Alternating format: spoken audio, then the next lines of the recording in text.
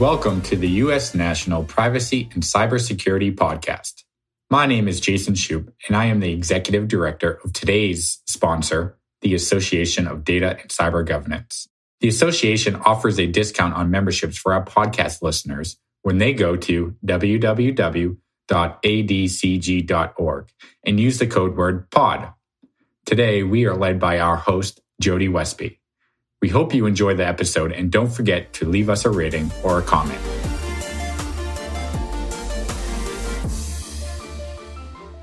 This is Jody Westby, and today we have Mark Rasch with us. Mark is a lawyer and computer security and privacy expert and a lawyer in Bethesda, Maryland. He's of counsel with the law firm Corman, Jackson, and Krantz. Mark's also general counsel to the company Threat Intelligence Unit 221B. Mark's career spans more than 35 years of corporate and government cybersecurity, computer privacy, regulatory compliance, computer forensics, and incident response. Earlier in his career, Mark was with the U.S. Department of Justice, where he led the department's efforts to investigate and prosecute cyber and high technology crime, starting with the computer crime unit within the criminal division's fraud section and leading to the creation of the computer crime and intellectual property section of the criminal division today. So Mark has been involved in various high-profile computer crime prosecutions, and he's also a frequent commentator in the media on issues related to information security and privacy, and widely published, and an adjunct professor at George Washington University School of Law. So Mark, thank you for being with us today. Mark is a repeat guest. He was with us back in 2022. And so we're glad to have you with us today. We want to talk about SolarWinds. And let's start off with a quick summary of kind of what happened in the SolarWinds incident. We don't have to be real technical, but let's just kind of refresh everybody's memory on what happened with that incident. Sure. And this is based on publicly disclosed information about the SolarWinds attack. So we don't have copies of all the forensic reports because they haven't been released yet. But what we know about the SolarWinds attack is that it was a major disruption to the supply chain and infrastructure related to people who did business with SolarWinds. And what happened was SolarWinds pushes out new code like every company does. And that code has a digital signature. That digital signature is what allows third parties who are installing the code to trust that the code has not been compromised. And apparently what happened in the SolarWinds attack is hackers were able to compromise the update process and inject malicious code into the software updates so that when you updated software thinking that you were updating SolarWinds software, in addition to getting the SolarWinds software, you were getting the malicious code. I don't know if they were getting SolarWinds updates plus malicious code, but they were certainly getting malicious code signed with obviously a falsified or compromised private key. That's correct. And, what was happening is they thought they were updating the SolarWinds software when they were in fact injecting malicious code into their own systems. Exactly. And they trusted that because the software key matched when they checked that key with the public key that came signed with. When they checked it using that, it matched the private key. So there was some compromise in the software signing process. That's right. And this is a critical vulnerability. And it is a vulnerability that exists in a lot of different systems because we rely on the integrity of the public key infrastructure, what's called PKI, in order to trust updates in software. We tell people, never install software from somebody you don't know, never install software from somebody you don't trust. Well, in this case, the software was coming from somebody they knew, somebody that they trusted, SolarWinds, but the software itself had been corrupted, even though it had been properly signed. And it's important to note that SolarWinds is a network monitoring software. So it's used by a number of companies who monitor other companies' systems. So when this impacted a company that's monitoring other companies downstream, of course, this could impact them as well. The other thing that's important to note about this attack is that the malware was particularly dangerous.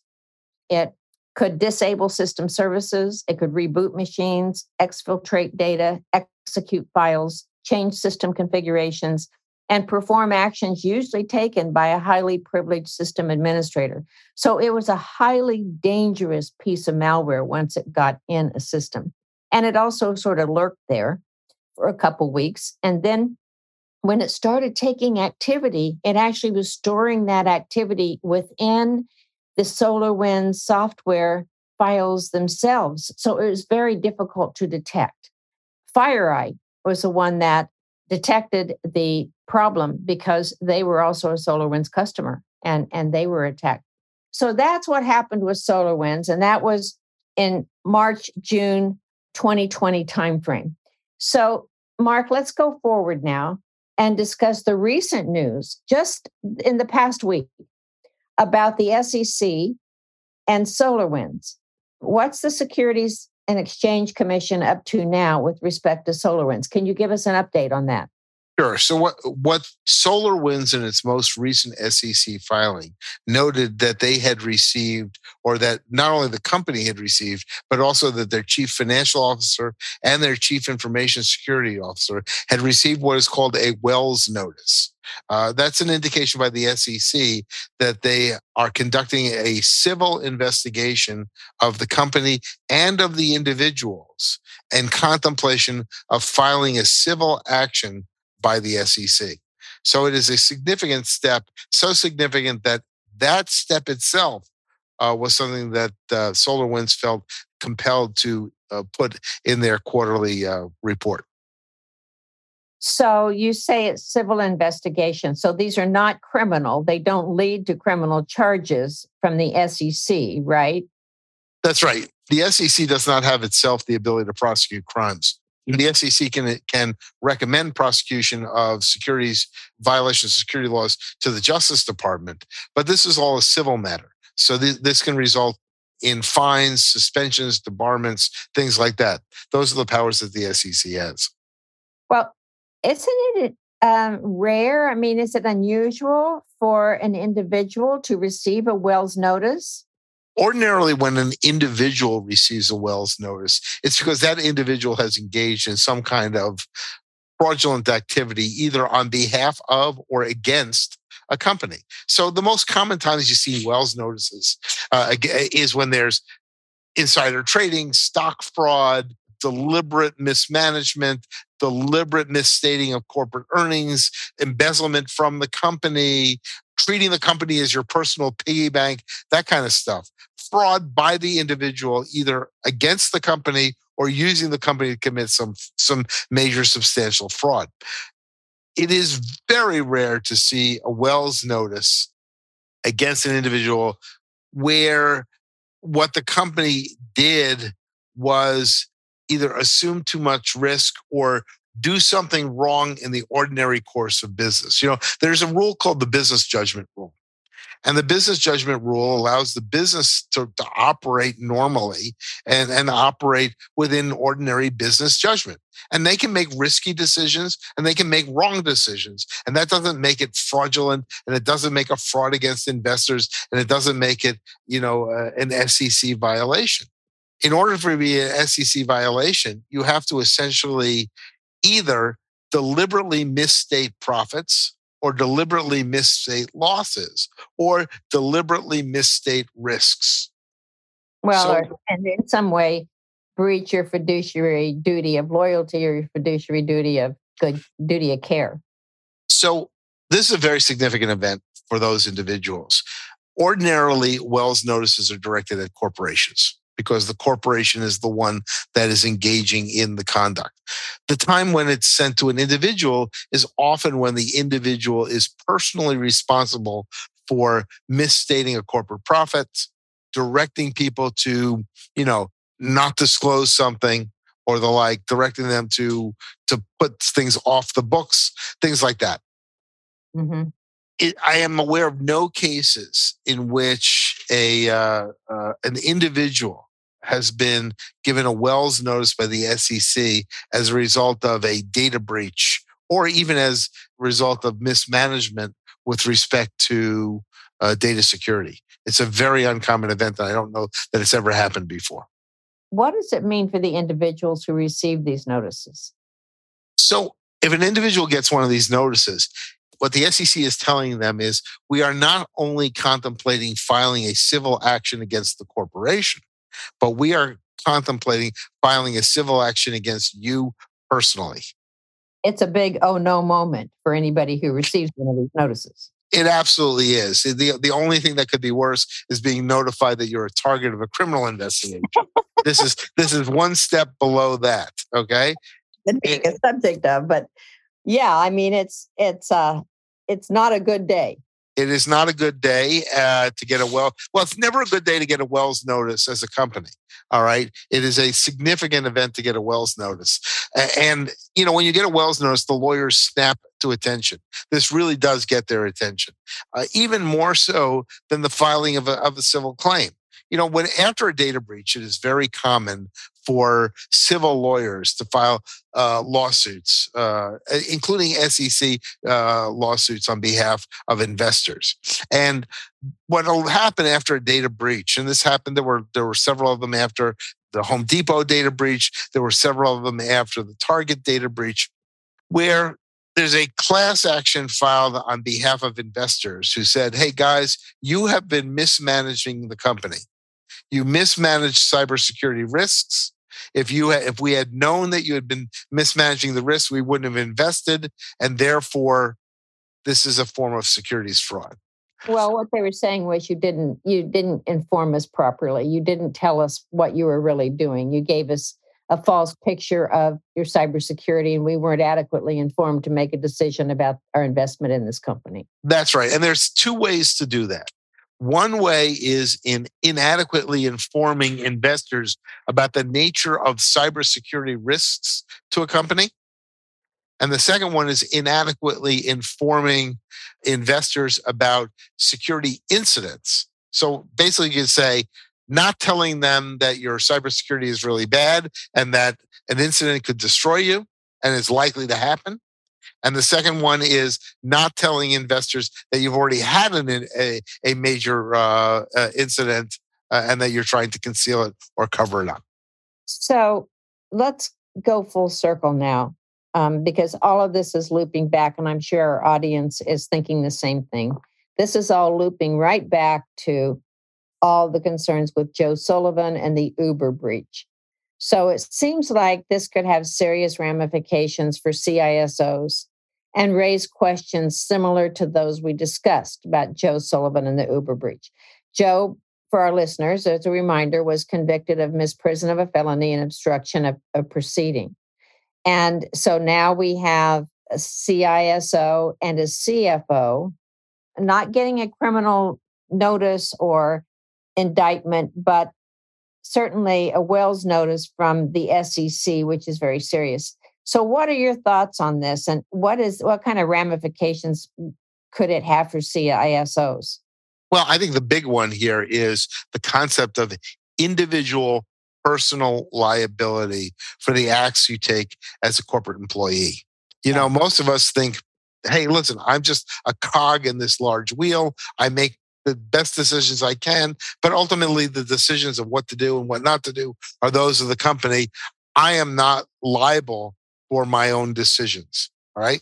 I make recommendations and the like. Well, no, wait a minute. This is not an employee. This is an officer of the company. That's right. Although I must say, neither the Wells notice nor the criminal target letter or the criminal investigation depend on the status as being an officer of the company. No, but I mean, with it's not like you're just an employee and you're just a little cog in the whole works. You are a big cog.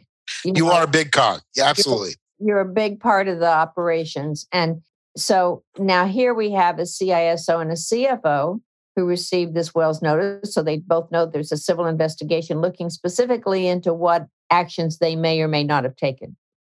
But we were very worried about when Sullivan was signaled out. I certainly was, and in my own writings about this was really a failure on the SEC to take an opportunity to recognize a failure of cyber governance. And instead, you singled out the CISO. And here they're doing it again. Yes.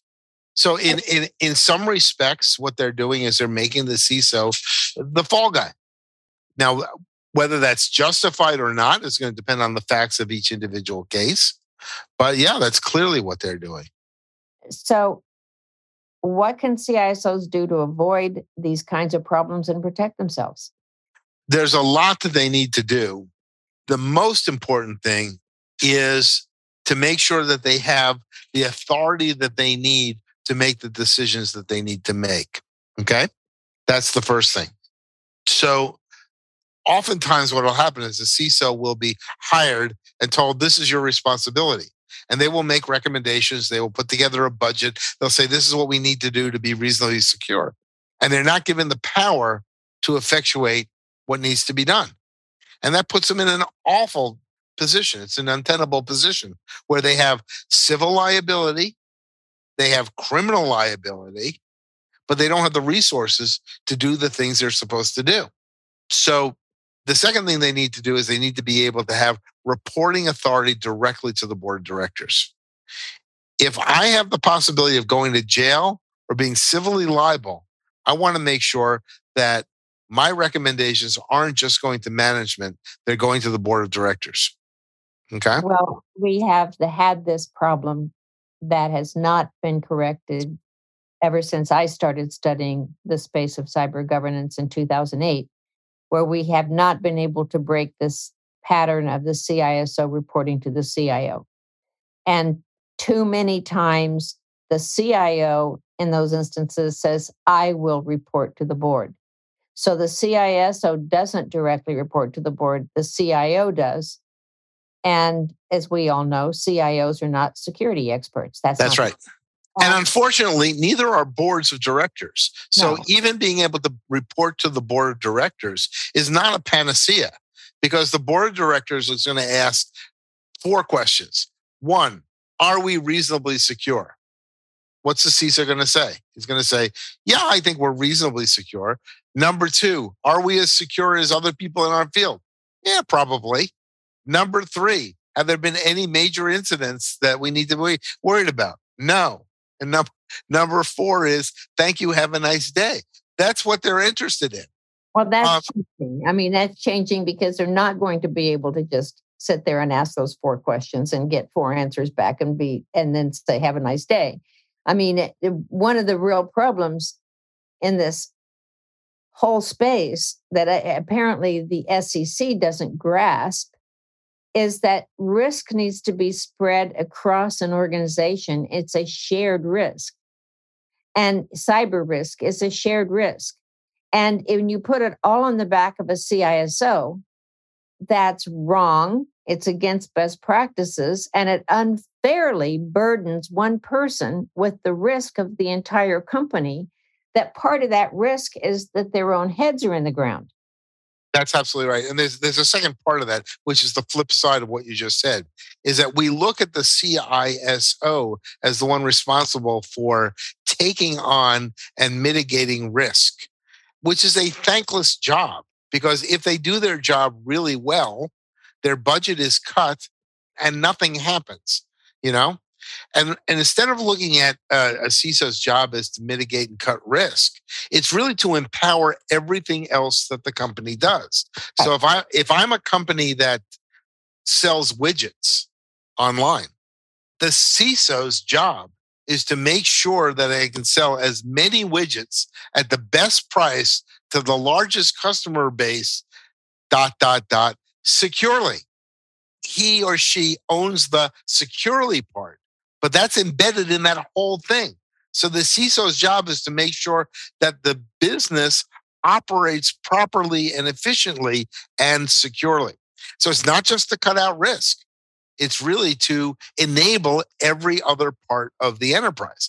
And those kinds of things are things that boards of directors do understand. They understand profits and losses and contingent liabilities and things like that.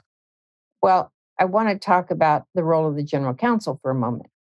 Because, you know, with Joe Sullivan, it was like, where was the general counsel? Where was the general counsel throughout this? The general counsel was the one that had the obligation to report to the Federal Trade Commission, not Joe Sullivan. And so we have an incident like SolarWinds, And certainly the general counsels know that if they have an incident, they better be at the helm because, we've all preached and the insurance companies have preached, the law firms have preached, conduct your investigations under attorney work product. Have your attorney hire the forensic firm and lead the investigation. Right. And so they're singling out the CFO, and I assume that maybe I don't know if there were any insider trading allegations. I haven't heard of that. But they're singling out the CFO and the CISO. And once again, the general counsel is unscathed. Yep. How can you have an incident like this where you've got the SEC launching an investigation and either the general counsel wasn't involved at all, which again raises the question, hey, SEC, are you listening? This is a governance problem and all of the team should be involved, or the general counsel was involved in a very ineffective way and no one's paying attention to what they did.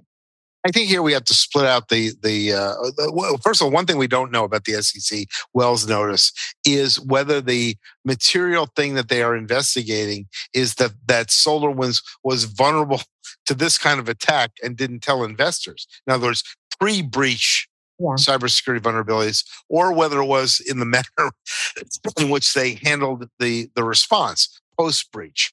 It would be unlikely that the lawyers would be involved in the pre-breach problems, the technical issues about digital signatures and things like that. Although they should be available to look at things like contracts and risk assignments and insurance and things like that. But the lawyers probably wouldn't be involved in the pre-breach stuff. But after the breach, you're absolutely right that the lawyers should be heavily involved. Now, the Supreme Court has substantially weakened the ability of lawyers and clients to yell attorney-client privilege for what the Supreme Court considers to be ordinary business advice. So it's going to be more difficult to cloak a breach investigation with the imprimatur of attorney-client privilege in the future. Certainly, lawyers give specific legal recommendations as a result of a breach, especially about what to disclose and not to disclose and to whom to disclose it. That's probably all going to be covered by privilege. But the forensics report about what happened may or may not be covered by privilege in the future. Well, I want to push back on one thing you said, since we're good at arguing with each other. Sure. About the general counsel wouldn't be involved in pre-breach activities. And I would say at SolarWinds, where it was a software company with network monitoring software that was used on critical infrastructure all across our country, and that their clients had multiple clients beneath them, you would think the general counsel would be managing that liability and making sure that the software signature process was buttoned up tight. That is a legal risk. That's a liability risk for sure. And, as some experts, Chet Hosmer, one, has told me, in his companies, they have had a 3-person sign-off on software updates just to make sure there was never an occasion where a person inside could make a mistake, goof up, or even be nefarious. That 3 people had to sign off. So I would say, the role, this highlights not only the role of the CISO and the CFO, but again, I want to draw the general counsel into this limelight and say, what were you doing? Now, we don't, as you said, very fairly, we haven't seen the Wells notices, and they're not public. So we don't know what they contain and what they're looking at. We're talking about a lot of issues, but I think you and I are both concerned about the same thing, which is you cannot keep piling all this risk on the back of CISOs. You're going to have a very serious problem with people quitting the jobs and not saying, I'm not going to be a CISO. I'm not going to risk my family. I'm not going to risk my security. I'm not going to risk my liberty for this job. And so let's go back to that last question we kind of ran away from, which is what can CISOs do to avoid these kinds of problems? So let's talk about one thing, Mark, is A lot of CISOs, when they take their job, they're glad to have the title because a lot of companies, are real tight about giving out that CISO title, Director of Information Security or something. But do they know if they're protected by D&O coverage? They don't. And that's the first thing to make sure that the O in CISO is a real O. That means that officer. You are an officer of the company. Okay? If you're an officer of the company, you should be covered by D&O policies. But saying you're covered by a D&O policy is necessary but not sufficient. What does the D&O policy say? What are you covered for? Are you covered for personal liability?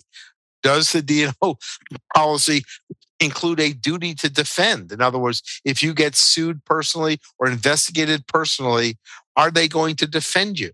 Does it have a duty to advance, meaning advance your legal fees? It's great at the end of a case to say, well, here's your legal fees, right? Here's your $2 million.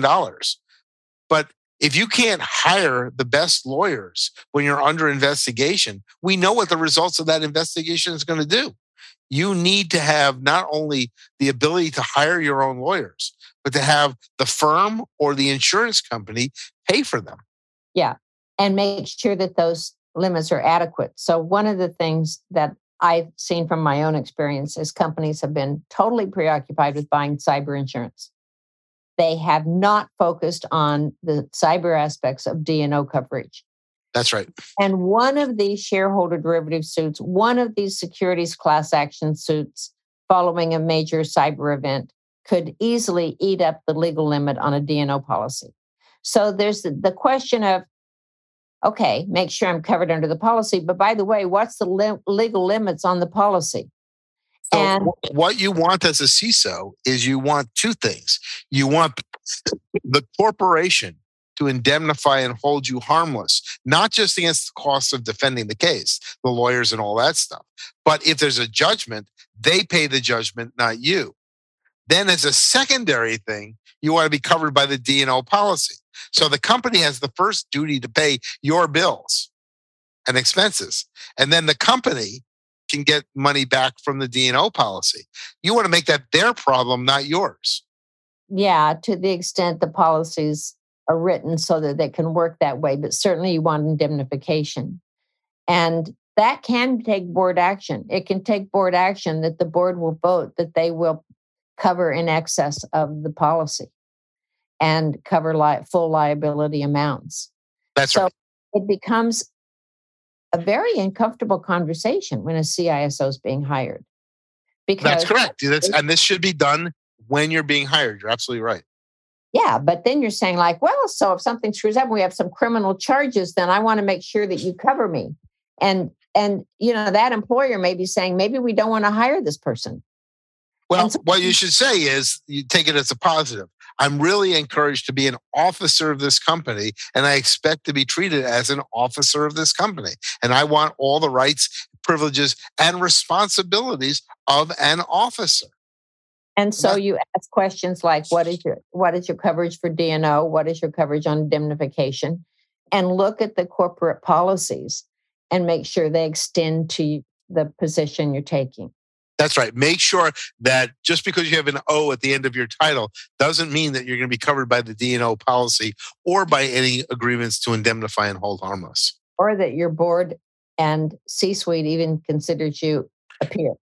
That's correct. That's right. Officer. That's right. Well, it's a very risky time for CISOs right now, and I hate it because this is unfair. Well, remember, you also pointed out the criminal case. You cannot indemnify a criminal case. No, you can't. You can pay their legal fees, but if they're convicted, they're going to have to pay the legal fees back again. So, yeah. Well, and the insurance isn't going to cover criminal behavior. That's right.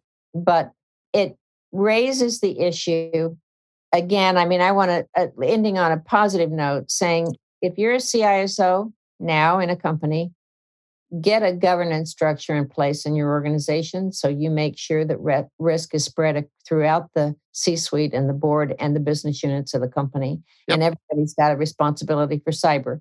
Don't let it just hang there and be your risk and hope and pray nothing happens or that you're covered by a D&O policy. That's only one step. But the real step, and CISOs can push this from their own level, is to make sure that C-suites and boards start developing a governance framework and actually get involved in managing cyber risk. I think that's the thing they can do broadest and best. And, it's interesting. The SEC has come forward in March of this year with a recommendation to what are called market entities, that they have somebody who can essentially translate from the C-suite to the board.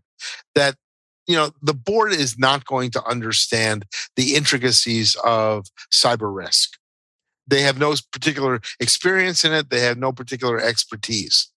The CISO is not particularly well versed in how to explain cyber risk from a management standpoint. They're good at dealing with cyber risk and mitigating it, and from a business standpoint, but not necessarily from a governance standpoint. So what's happening now is companies are hiring cybersecurity professionals who will act as advisors to the board of directors about what questions the board should be asking and how to interpret the answers that they've been given. Yeah, well, the board should be hiring those people, not the companies. No, the board. This is what I meant is the board hiring those people. So that's exactly right. So we'll end focusing on those positive trends that we see, we hope will become, those actions we hope will become trends. And Mark, thank you for sharing your expertise and thoughts on this important topic. We'll stay on top of it with the Wells notices, and as this develops further in the news, and may do a subsequent session. But thank you for being with us today. Thank you.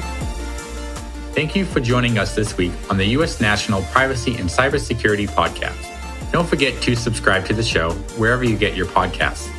If you enjoyed today's podcast and want more content about the issues we've covered, you can visit www.adcg.org. The Association for Data and Cyber Governance is the leading association connecting all aspects of data management, cybersecurity, and governance. Our listeners can use the code POD at checkout for a discount on all memberships. Thank you for listening, and we hope you will join us next week.